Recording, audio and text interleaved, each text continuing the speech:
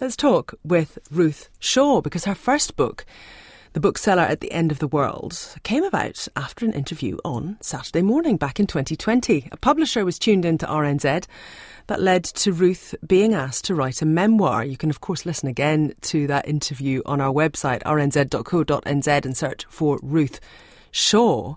Now, though, she's back with a real heartwarmer, Bookshop Dogs, charming stories of hounds of all shapes and sizes, which visit her in the three wee bookshops. And Ruth Shaw is with us now from Manapouri in Fiordland. Kia ora, good morning. Good morning to you too. Lovely to have you with us. Thank you. Lovely to have you with us this morning, Ruth. Thank you very much for your time. This is something close to my heart, loving bookshops and loving dogs. And so I feel like it's a book you could have written for, not just for me, but for very many people. That's how it seems, and it's worked out like that as well. So many people have said, I love books and my second love is a dog, and some people say, I love dogs and my second love is a book.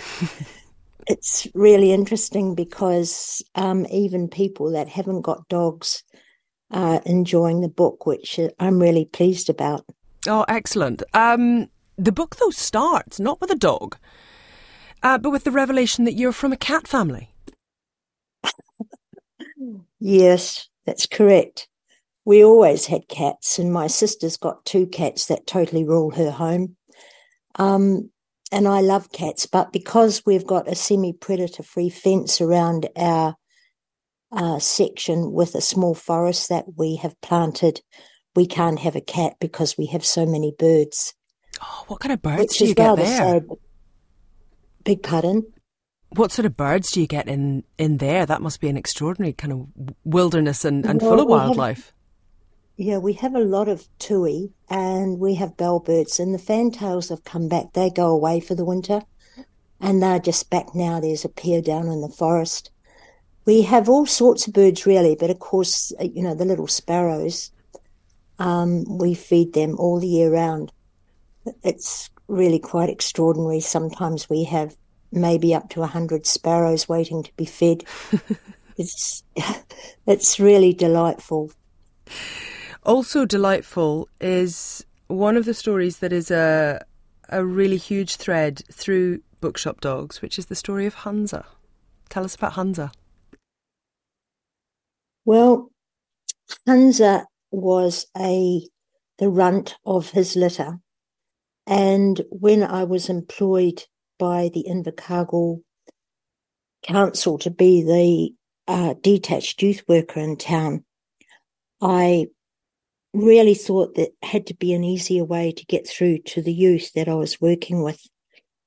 They were in situations where they didn't trust adults in many cases, and so I came up with the idea of having a dog. And so we drove up to Christchurch, and eventually Lance, my husband, found Hansa. I don't know, I really wanted a German Shepherd, and Hansa was a German Shepherd.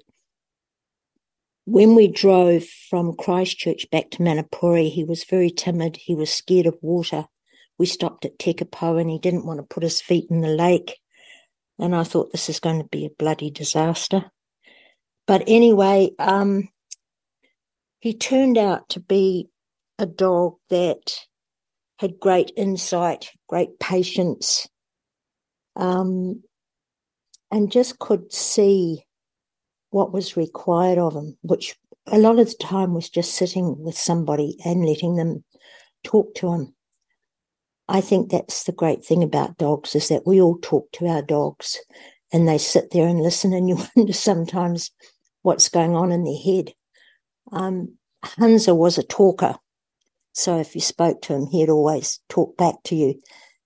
So Hansa became very, very well known in Invercargill by all of the youth and right through to some of the gangs, and he was the main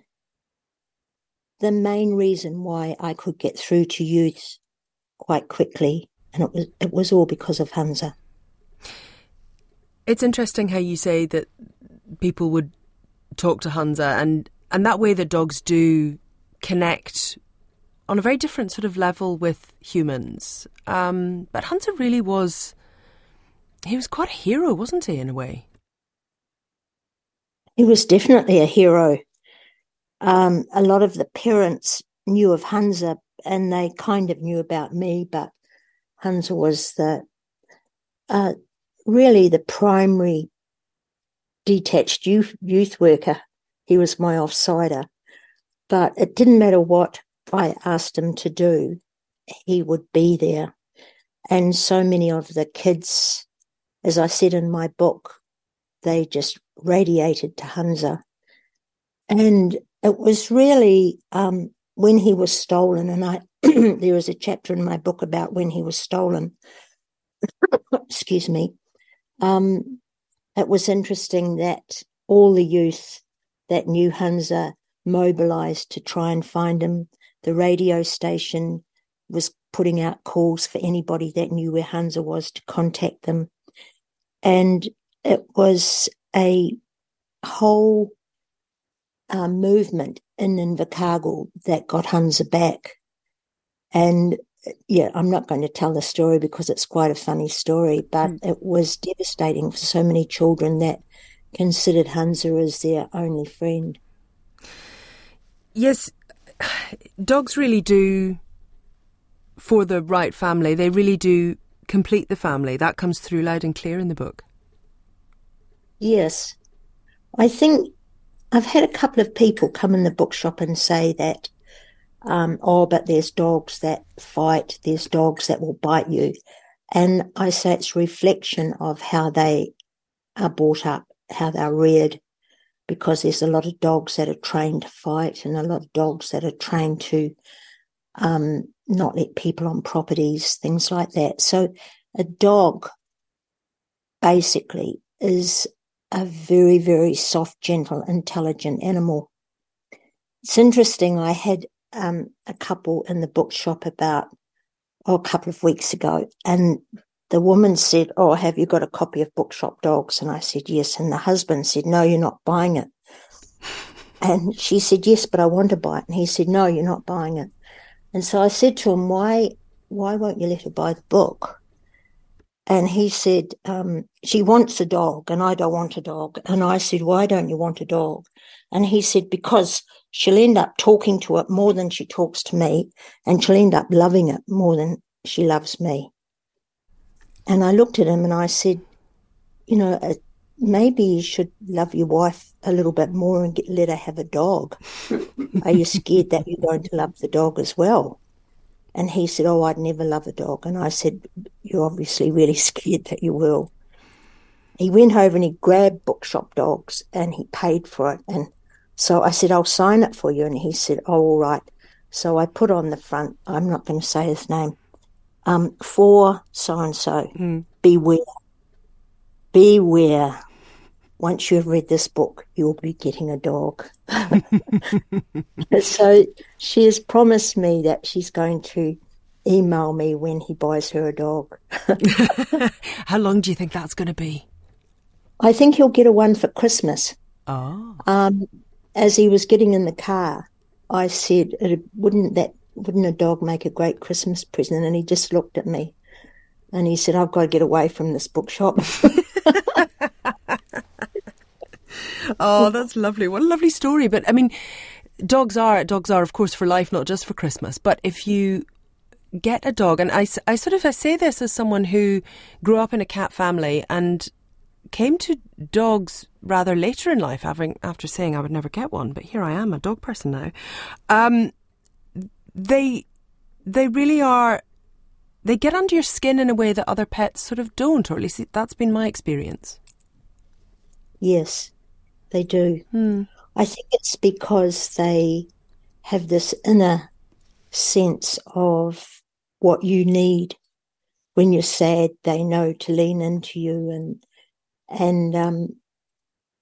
it's kind of they're saying, I'm here for you. When you're happy, they're all over you with tail wagging, tongue out. They just enjoy life and they teach you so much about life. And I know that cats are wonderful, but cats are also very, very independent. Hmm. And whereas a dog dedicates himself to you. If you love him, he really dedicates himself to you. And he makes all the excuses in the world for you. When you're angry and you growl at him, all the excuses in the world, your dog will just forgive you and be there for you all the time. Now, there are so many dogs in the book. Bookshop dogs, reading dogs, also dogs that are not connected in any way to bookshops. But I wonder what it is like for you since you published your memoir. The numbers of people that must come to the bookshop as a destination in its own right to see you and potentially to see some of the dogs as well. Yes. Since the Bookseller at the End of the World came out, there is a steady stream of people that come to take photographs of the bookshops and also to have their books signed. A lady turned up from Italy bringing her Italian copy over for me to sign it. And it's it's all been really overwhelming in lots of ways, because I said to Jenny from Allen and Unwin, I don't really know if this book's going to sell. And she said, Ruth, I've been publishing books for 20 years and I know what's going to sell. So I said to her, I really don't want to end up with boxes and boxes of books under my bed. She said, that's not going to happen. So when it came out, and I have to thank Allen and Unwin because they're such they've got a brilliant team of workers. I was blown away that it was a bestseller, and now it's translated into 9 languages, and even Bookshop Dogs, I've signed a contract for that to go into Italian. And I said to Sandra, why on earth would people in Italy want to read a book about New Zealand dogs? She said, it just blows me away. That is fantastic. We've had a text in actually saying we called into Ruth's bookshop on Sunday and she had a cute little black lamb frolicking around. Great shops, the person says. You have a lamb as well as dogs? Well, I've got a friend who raises Arapara lambs. They're black with a little white top knot.